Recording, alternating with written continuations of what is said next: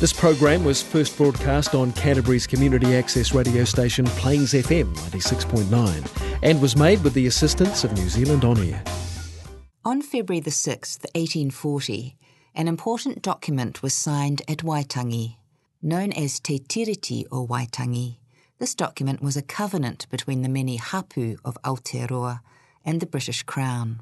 It acknowledged the ongoing authority of hapu to govern themselves, tino rangatiratanga, and created a new form of governance, ka wanatanga, that granted the Crown the right to govern non-Māori. Te Tiriti provides a framework for peaceful coexistence in a rapidly changing world. The story that had led up to this day was one of intrepid journeys, violence, drama and possibility. While there were instances of respectful cultural exchange and friendship, the assumption of superiority by European colonisers led to actions that created misunderstandings and mamai, hurt, that for many continue to this day. These episodes played out featuring a diverse cast of characters whose actions shaped our present day and will continue to reverberate into our future.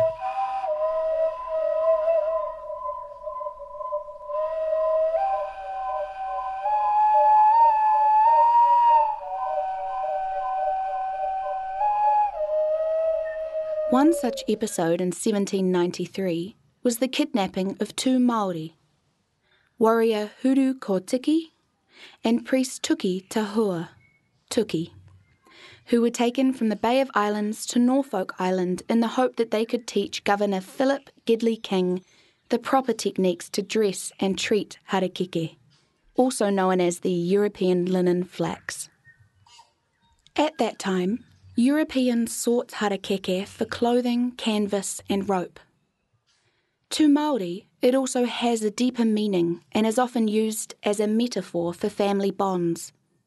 There is a Māori saying, "Kua tupu te pā harakeke," meaning the flax plantation is growing, which means that a family is being successfully raised. Essential to Māori daily life, harakeke was considered a most valuable resource. It was used predominantly for mats and baskets. The muka, when stripped down to its fibres, was used to make clothing, footwear, fishing nets, traps and ropes. After further processing, it could be made into cloaks as soft as cotton, and dyes made from tree bark or leaves were used to colour these beautiful garments. The roots were crushed and used medicinally as a disinfectant, laxative and healing balm. Honey nectar from the flowers made a delicious sweet drink. In April 1793, Lieutenant Hanson sailed into the Bay of Islands on his ship, Daedalus. Huru and Tuki had paddled out in their canoe to take a closer look at the ship.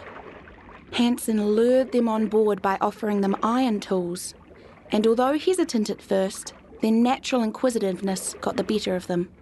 Offered a meal, they went below deck, and while they were distracted, the ship set sail. Finding themselves trapped, Huru and Tuki became frantic and kicked out the windows of the cabin, hoping to leap to their freedom, but they were overpowered. The ship sailed onto Port Jackson, Sydney. From there they journeyed on another ship to Norfolk Island, where Governor King was residing.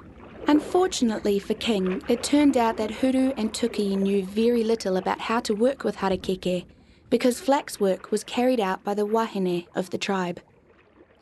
It would breach tapu for men to touch or even be near weaving when it was in progress.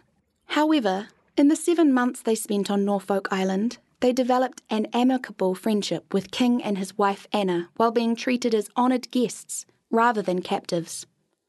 Tuki helped prepare maps and explained some of the geographical tribal boundaries within New Zealand. They learned some of each other's language and customs. Their presence on the island changed the narrow impression many Europeans had of Māori as ferocious cannibals.